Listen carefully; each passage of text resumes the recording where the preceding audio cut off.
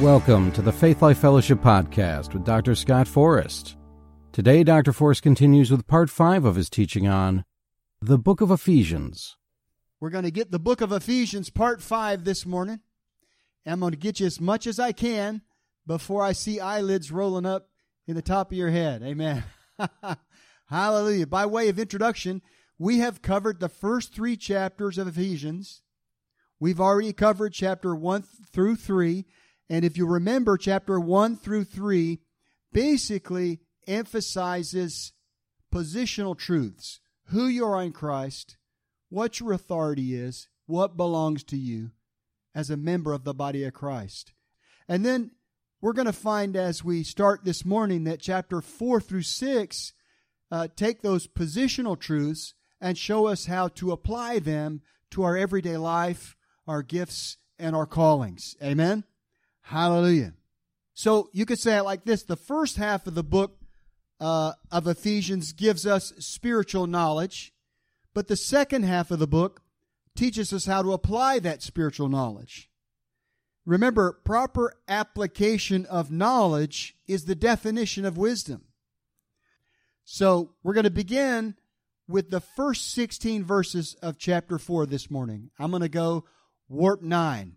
I read somewhere in my Star Trek almanac that warp 9 was 3,000 times the speed of light. So that's pretty fast. Speed of light is 186,000 miles per second. So imagine what 3,000 times that is. So we're going warp 9 this morning. Amen. A lot of the things we're going to talk about this morning are found in my study that is in the podcast library on the gift of God in you. Okay, so there's some things we're going to gloss over and maybe not cover as completely as I would if I hadn't already covered it in a previous series. And we go into real detail about your gift and your calling. Amen. Hallelujah. So verse 1, I therefore, the prisoner of the Lord, beseech you that you walk worthy of the vocation wherewith you are called. Now that's the second time he's referred to himself in the book of Ephesians as the prisoner of the Lord. The first time he says, I'm the prisoner of Jesus Christ. Basically what he's saying is, I'm here because I'm preaching the gospel. Amen. But don't worry about me because I'm going to give you what you need to walk in victory during this age. Hallelujah. I therefore, the prisoner of the Lord, beseech you that you walk worthy of the vocation wherewith you are called. Basically, whatever you do in life, whatever your vocation is, be the best that you can be at that vocation. Amen? If you're a plumber, be the best plumber you can be. If you're a ditch digger, be the best ditch digger you can be. If you're a doctor, please be the best doctor you can be. You know, my beef with doctors is that, sometimes they are practicing medicine. I'd rather them get it right than practice medicine. Amen? If you're a lawyer, be the best lawyer you can be. If you're an engineer, be the best engineer you can be. You get the picture. Our walk in the Lord encompasses our daily walk with Him. And this involves our walk in the Word of God, our walk in the Spirit, our walk of faith, but also our calling, our ministry office, or our ministry gift. Amen? Now, I believe this verse can apply to your vocation or your profession, but the emphasis is on your ministry calling or the gift that the Lord has placed on your life. After all, your vocation should be a vehicle that you use to reach as many people for the gospel as possible, no matter what it is. Although it may meet your immediate physical needs, usually in the form of a paycheck, that's not its primary purpose. Listen to me now. If you have followed the leading of the Lord in your life, then He has placed you into a particular vocation to help you function more efficiently in your ministry gift. Now, if you're called to full-time ministry, that's a different thing altogether. Your calling is to help others do the work of the ministry in and through their vocation. Everybody with me? So Paul makes it clear that no matter what it is we are called to do, we should do it in a worthy fashion or in a way that glorifies the Lord and produces much fruit. Amen. Verse 2, with all lowliness and meekness, with long suffering, forbearing one another in love. Jesus said in Matthew 11:29, learn of me, for I am meek and lowly in heart. Now, to be meek does not mean you are weak and defenseless, but it means that you have a teachable spirit. Remember, Jesus, although he said, I'm meek and lowly, got righteously indignant and made a whip on 2 occasions, at the beginning of his ministry and at the end of his ministry, and he went and he forcibly drove out the money changers from the temple. So he was a meek man, but that doesn't mean he was weak and defenseless, and his ire was not raised from time to time. Amen. I think about Moses. Numbers 12 verse 3 says, Moses at the time was the meekest man that ever lived. And yet he went and stood before Pharaoh, the most powerful leader in the known world, and he said, God sent me to tell you to let my people go. So just because you're meek and lowly doesn't mean you can't get bowed up from time to time, as we used to say in Louisiana. Hallelujah. To be lowly is to be humble. Remember, Paul, although he was given a revelation that no man had ever been given, he knew without God he was nothing. That's true humility. To be long-suffering and forbearing is to have a patient and forgiving heart. Amen. Good segue into verse 3. Endeavoring to keep the unity of the Spirit in the bond of peace. A true believer will always walk in love with his fellow believers to preserve spiritual unity and peace in the body of Christ. In fact, there's one scripture in Proverbs chapter 6 that I'm mindful of, in which the Lord said, there's 7 things that I hate. And the last one is, he that soweth discord among the brethren. Okay? So beware if you're doing that. You don't need to be doing that, and you are definitely not pleasing the Lord. Always sow love and unity with your fellow believers. Even with those that are not believers. The Bible says, as much as lieth with you, live peaceably with all men. In other words, do what you can to live peaceably with all men, even though some people are so ornery, it's not possible. But do your best, the Bible says. Amen? How many know people like that? Am I the only one? They push all the wrong buttons with you, you know? Hallelujah. Glory to God. Verse 4. There is one body and one Spirit, even as you are called in one hope of your calling. Let me break this down real quick. The phrase one body refers to the body of Christ, which is mentioned several times in the Bible, but prominently in 1 Corinthians, which we'll get to in just a second here. The phrase one Spirit refers to the fact that when you got born again, you were baptized into the worldwide body of Christ, and you became connected to every other believer in the world. Okay? That's the baptism that's being spoken of here in just a minute. One Lord, one faith, one baptism, which is the next verse. 1 Corinthians chapter 12, verse 13. See, I'm getting ahead of myself. It says, for by one Spirit are we all baptized into one body, whether we be Jews or Gentiles, whether we be bond or free, and have been all made to drink into one Spirit. So that whole concept of one Spirit, one body is found here in 1 Corinthians chapter 12. Amen? All right. The phrase hope of your calling, which is found in verse 4, is referring to the hope that we all share that one day we're going to trade this body in for a new one. I'm telling you, you read through the epistles of Paul and you find this hope sprinkled all over the place. Christ in you, the hope of glory. You're begotten again to a lively hope by the resurrection of Jesus Christ. You know, anytime you come across a phrase like that that has hope or glory in it, usually it's referring to your future body, which the Bible says is stored for you up in heaven. Now, I don't understand the mechanics of that, because you got bones in the grave and you got a new body in heaven. I think probably your spirit pulls that new body with him and reunites with your dead body and takes those bones and they get absorbed in the new man somehow. Glorified, rectified, resurrected, restored. Hallelujah. You know, I may have gotten the mechanics wrong, but I'm telling you, there is a new body waiting for you in the showroom of heaven. And one day we're going to put it on.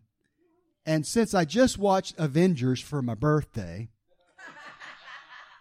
we're all going to be superheroes for Jesus Christ in immortal, indestructible bodies, ruling and reigning benevolently over natural human beings in the millennial era and beyond.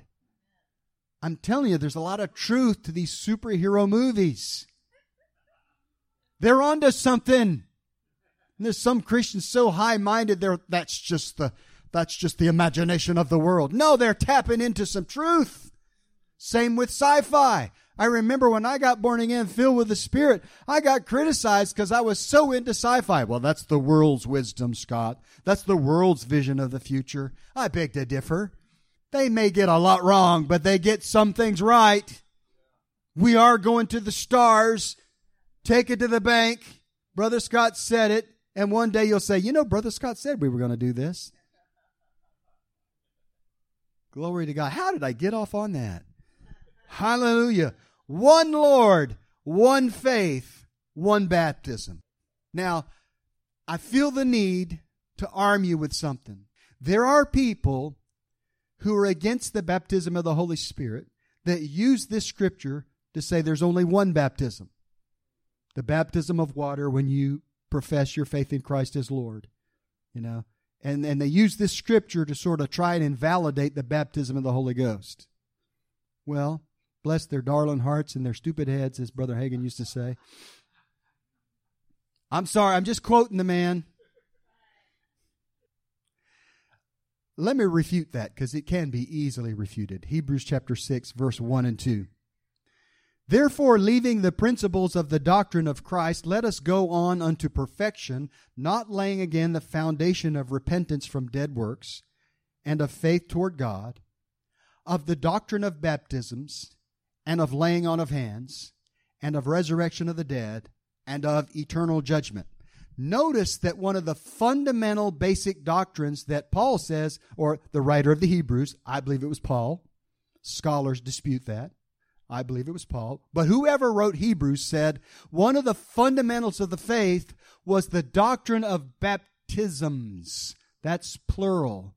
That means if you look hard enough in the scripture, you will find several different kinds of baptisms. Amen? What are some of the ones we can come up with? Well, there's the baptism of John, mentioned in the New Testament. Water baptism in Jesus' name, also mentioned.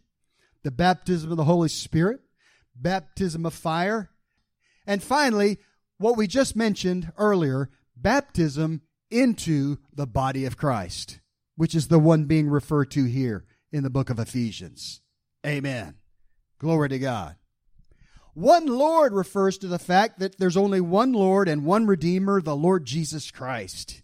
He earned the title King of Kings and Lord of Lords through conquest by his death, burial, resurrection, and ascension. Amen.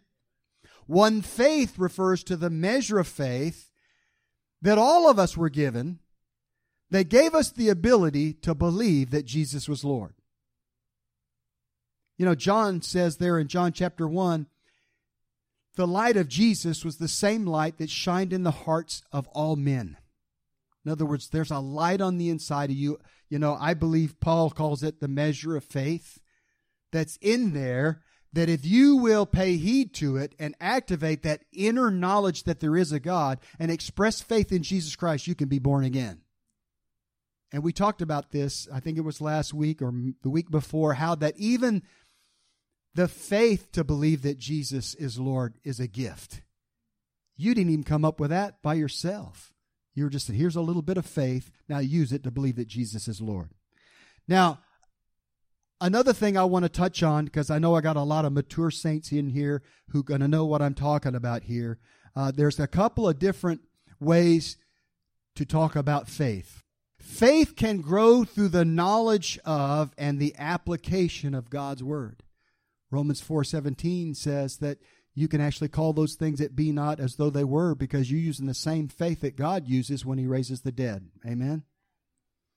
But there's different opinions about how faith grows.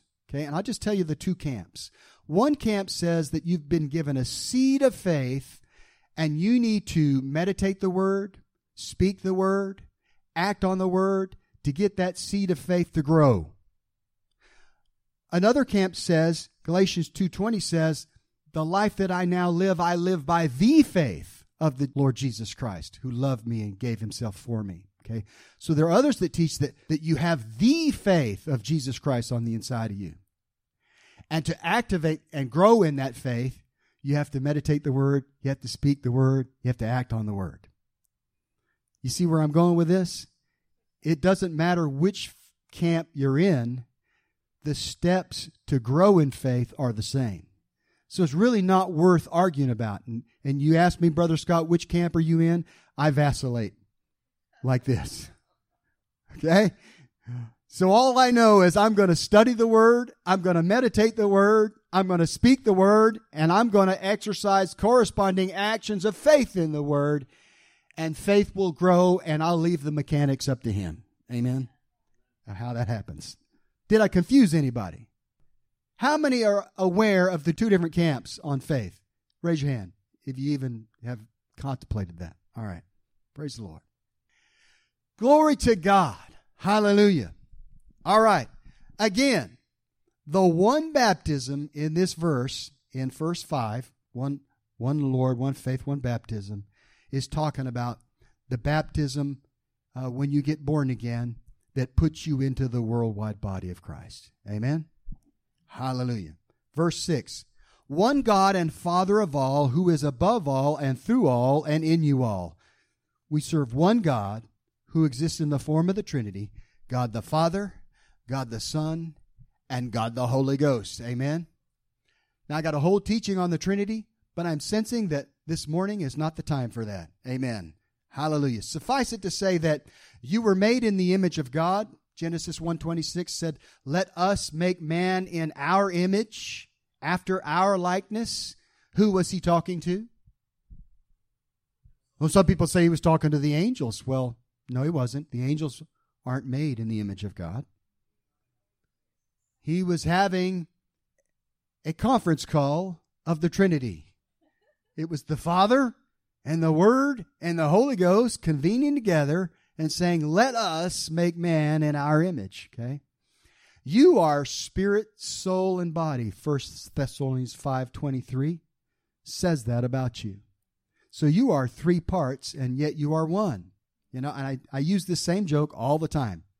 When Beverly came in this morning, we didn't say, here comes Beverly, and her spirit is not far behind. That's because Beverly is together, spirit, soul, and body, in oneness, okay?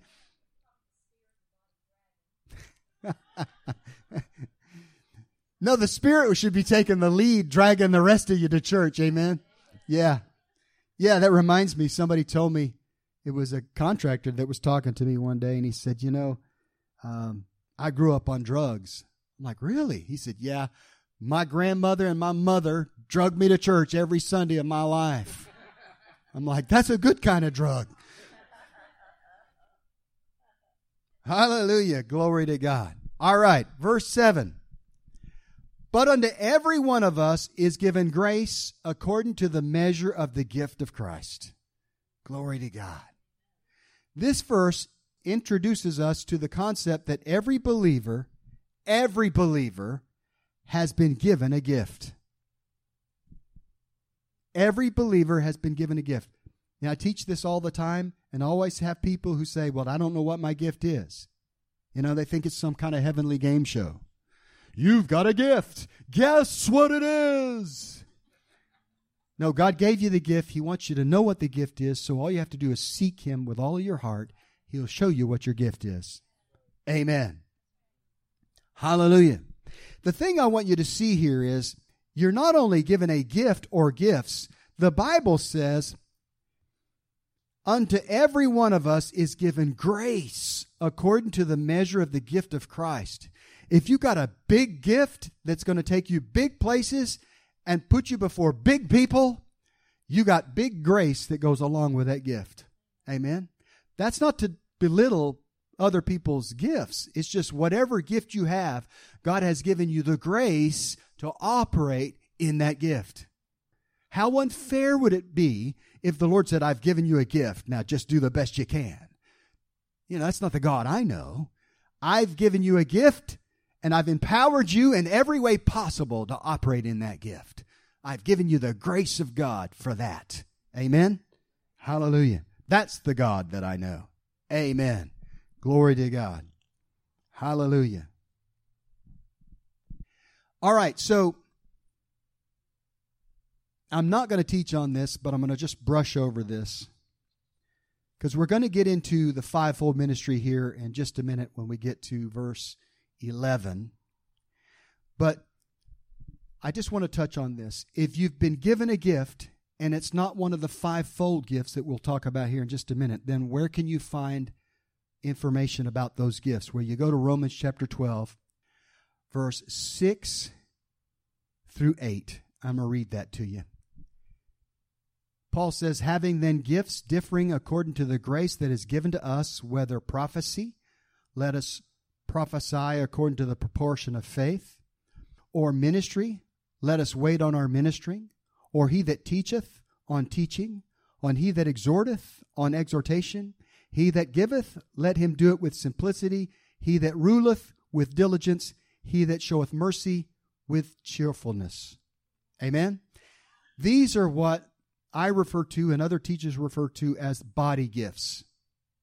Gifts that are intended to be utilized inside the local body of Christ in the local church. Amen? So you can be used in these gifts, and I encourage you to go to my series on the gift of God in you, where I talk about these in detail. I promise you, your gift, if you're not called to fivefold ministry, your gift will fit into one of these categories. And if you struggle and you can't find one that you think it fits in, there's always the ministry of helps, which is real easy to define. If it helps the pastor fulfill the vision of the house, it's the ministry of helps. Amen? Hallelujah. Glory to God. All right, so these gifts, just so that I don't completely blow over them, are listed out for me here on these notes that I did years ago. Prophecy, ministry, teacher, exhorter, giver, ruler, and mercy. Okay? And there's definitions for all of that in the series, The Gift of God in You. Amen. Verse 8, wherefore he saith, when he ascended up on high, he led captivity captive, and he gave gifts unto men. Amen. Now, I love talking about this because it is so unknown to the average Christian that this is what's going on. To lead captivity captive, what that's talking about is, and there's a lot of in-depth scripture analysis that I'd have to go through, which I'm not going to show you why I know this, but trust me, this is referring to the fact that Jesus, once he paid the price, once he was raised from the dead, which gave the ability to everyone on the earth to be born again. Remember, it says, we have been born again to a lively hope by the resurrection of Jesus Christ. It took Jesus being raised from the dead to enable men and women to be born again, okay? Including all of those that lived before Jesus' time. All of those that looked to the coming of Christ and put their faith in the coming Christ. When he came, he went down into Abraham's bosom where they were, and he said, the one you were looking for, the one you put your faith in, the one you knew was coming, that's me, I am he, I fulfill the law, and now you can be born again and come with me to heaven. How many know? Everybody raised their hand. Nobody said no to that. Okay, so Jesus took all of those Old Testament saints and he led them up to heaven. Amen. Hallelujah. What a glorious sight that must have been. Hallelujah. Wherefore he saith, when he ascended up on high, he led captivity captive and gave gifts unto men. So he took all the contents of Abraham's bosom up to heaven, and then he sat on the right hand of God, and he loosed the Holy Ghost on planet earth, and with it, gifts and callings into men and women's lives. Amen? Glory to God. And he just makes sure that you know who we're talking about here, verse 9 and 10. Now that he ascended, what is it but that he also descended first into the lower parts of the earth? He that descended is the same also that ascended up far above all heavens, that he might fill all things. In other words, he's saying, listen, the same one who descended into the heart of the earth that got those captives had to come up and ascend to heaven. Amen? He's the same guy. Hallelujah. Now, there are some people, in the denominational camp especially, who do not think that Jesus ever went into hell. Somehow they think it upsets the theology of the universe that God would allow the Spirit of His Son to go into hell. But you can't get around scriptures like this. When they came to Jesus and said, show us a sign, He said, only one sign is going to be given this generation, and that's the sign of the prophet Jonah. Matthew 12, verse 40. For as Jonah was 3 days and 3 nights in the whale's belly, so shall the Son of Man be 3 days and 3 nights in the heart of the earth. The center of the earth. The bowels of hell. Now, whether he went there and suffered for 3 days, or went there and kicked butt and took names and conquered for 3 days, that's up for debate. But in my mind, there's no debate that he went into hell, because it later says he took the keys of death, hell, and the grave from the devil. How are you going to do that if you don't go into hell to get them? Amen? All right, off my soapbox. I'm sorry, Jesus went into hell. Like I said, whether he went in there and just kicked them around for 3 days and then said, okay, I've had my fun, I'm out of here, or actually suffered, is up for debate, and we can agree to disagree, but I think Scripture's pretty clear that he went there. Amen. And oh, by the way, here's my strongest argument for why he had to go there. If he didn't go to hell, then we still have to, because it's part of the punishment for sin. Hallelujah. Whew, that sobered everybody up. Hallelujah. Verse 11. And he gave some apostles and some prophets and some evangelists and some pastors and teachers. These are referred to as gifts that were given unto men. Amen? And men, you know, is collectively referring to men and women, mankind, okay? Got to be proper these days. People are going to pin you to the wall on that kind of stuff. These gifts are what are commonly called the fivefold ministry gifts, or the pulpit offices, or the pulpit gifts. All right? These gifts were given by the Lord to the body of Christ at large and are not to be confused with the body gifts found in Romans chapter 12. Those are local church body, okay? All right, everybody with me there? Amen. So what's the purpose of the fivefold ministry? Well, the purpose of the fivefold ministry is for them to do all the ministry. That's why they call it fivefold ministry. No, verse 12 tells you, for the perfecting of the saints, for the work of the ministry, for the edifying of the body of Christ. That's the purpose of the fivefold ministry. My job as your pastor is not to do all the ministry. My job is to equip you to go out in your circle of influence and you do the ministry. In fact, let me get in my soapbox. Even when it comes to helping us with church growth, how could we double this church overnight? Bring one person to church next Sunday. Amen? Somebody in your circle of influence. Just say, hey, listen, take a walk on the wild side. Come to a Spirit-filled church. Amen? You'll like it. You know how I got roped into this life? I was 17 years old. I was by my locker one day. One of the cheerleaders was a couple of lockers down, And she come up to me and says, "Hey, would you come Monday night to Coffee House? Would you come as my guest?" I'm like, "Baby, I'm coming as your guest. You don't have to ask me twice, you know." And then she said, "But I'm going to ask you to do something. I want you to promise me that you'll come twice." I said, "Okay, promise I'll come twice." So maybe that's a good way when you got somebody out there, you think they're going to be a little bit weirded out by church, to just say, "Look, just promise me you'll come to my church twice."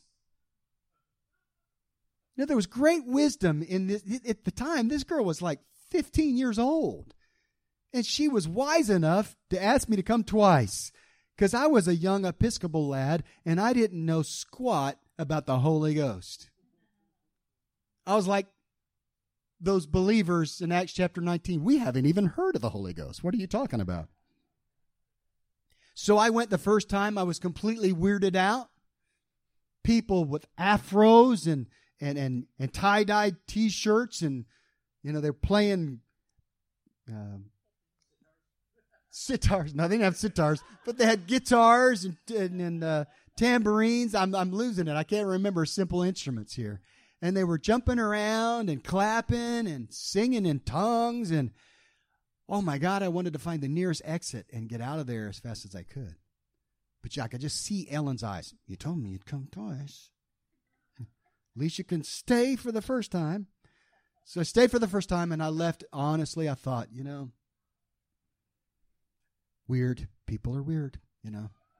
So I went the next Monday night, and this is in the 70s when the Holy Spirit was moving through the denominational churches. There was revival. It was amazing. It was charismatic revival. Of course, growing up in my Episcopal church, the original Frozen Chosen, I had no idea what was going on, you know. So I came the second time only because Ellen asked me to, and Ellen was cute, and I thought I had a shot with Ellen until the second time I found out she's dating somebody on the football team. So I was dashed, you know. But you know, the second time I came, during praise and worship, even though I was still kind of weirded out, in my heart, I felt a strange attraction. And I said, you know, they may be weird, but they're awful sincere. And there's something that they have that I don't have. And because of that, I got invited to go to a retreat, Grandfather Mountain. Y'all ever been there? That's where I met my Jesus. That's where I got born again. I got born again. I got filled with the Spirit. And trust me, my life has never been the same. Amen. Hallelujah. Glory to God. All right. Praise the Lord. All right. So I'm completely clueless as to how we got there, but we're going to get back on the scripture here. The purpose of the fivefold ministries, verse 12, for the perfecting of the saints, for the work of the ministry, for the edifying of the body of Christ. Why? Till we all come in the unity of the faith and of the knowledge of the Son of God unto a perfect man, unto the measure of the stature of the fullness of Christ. Man, do we have our work cut out for us. Verse 14, that we henceforth be no more children, tossed to and fro, and carried about with every wind of doctrine by the sleight of men and cunning craftiness, whereby they lie in wait to deceive. Amen. My job is to give you good meat, and when you get bad meat, let you know that it's bad meat. Amen. Glory to God. So you won't be deceived. All right. Hallelujah. Let's wrap it up with verse 15 and 16. And it's a continuation, whereby they lay in wait to receive, but speaking the truth in love. You don't want any of that mess. You want to speak the truth in love, so that you may grow up into him in all things, which is the head, even Christ, from whom the whole body fitly joined together and compacted by that which every joint supplieth, according to the effectual working in the measure of every part, maketh increase of the body unto the edifying of itself in love. Now, if you can understand that the first time you read it in the King James, my hat's off to you. Okay? But I'm going to break it down for you. We're all linked together, and every member of the body of Christ is important. When each member does their part functioning efficiently in their ministry gift, then the whole body benefits. It causes the body to increase or produce more fruit. The whole body is edified as we do these things in love. That's what that verse says. So let me summarize by saying this. The first half of Ephesians chapter 4 deals with the gifts or the ministry offices that have been given to the members of the church. There are 12 total gifts mentioned. 7 body gifts or offices, and 5 pulpit gifts or offices. Amen. The 5 pulpit gifts, commonly referred to as the fivefold ministry gifts, are mentioned in Ephesians 4:11 and are for the edifying of the body of Christ so they can do the work of the ministry. Don't ever forget that. The 7 body gifts are listed in Romans chapter 12, verse 6 through 8, and are given to the church to be used in the local church body.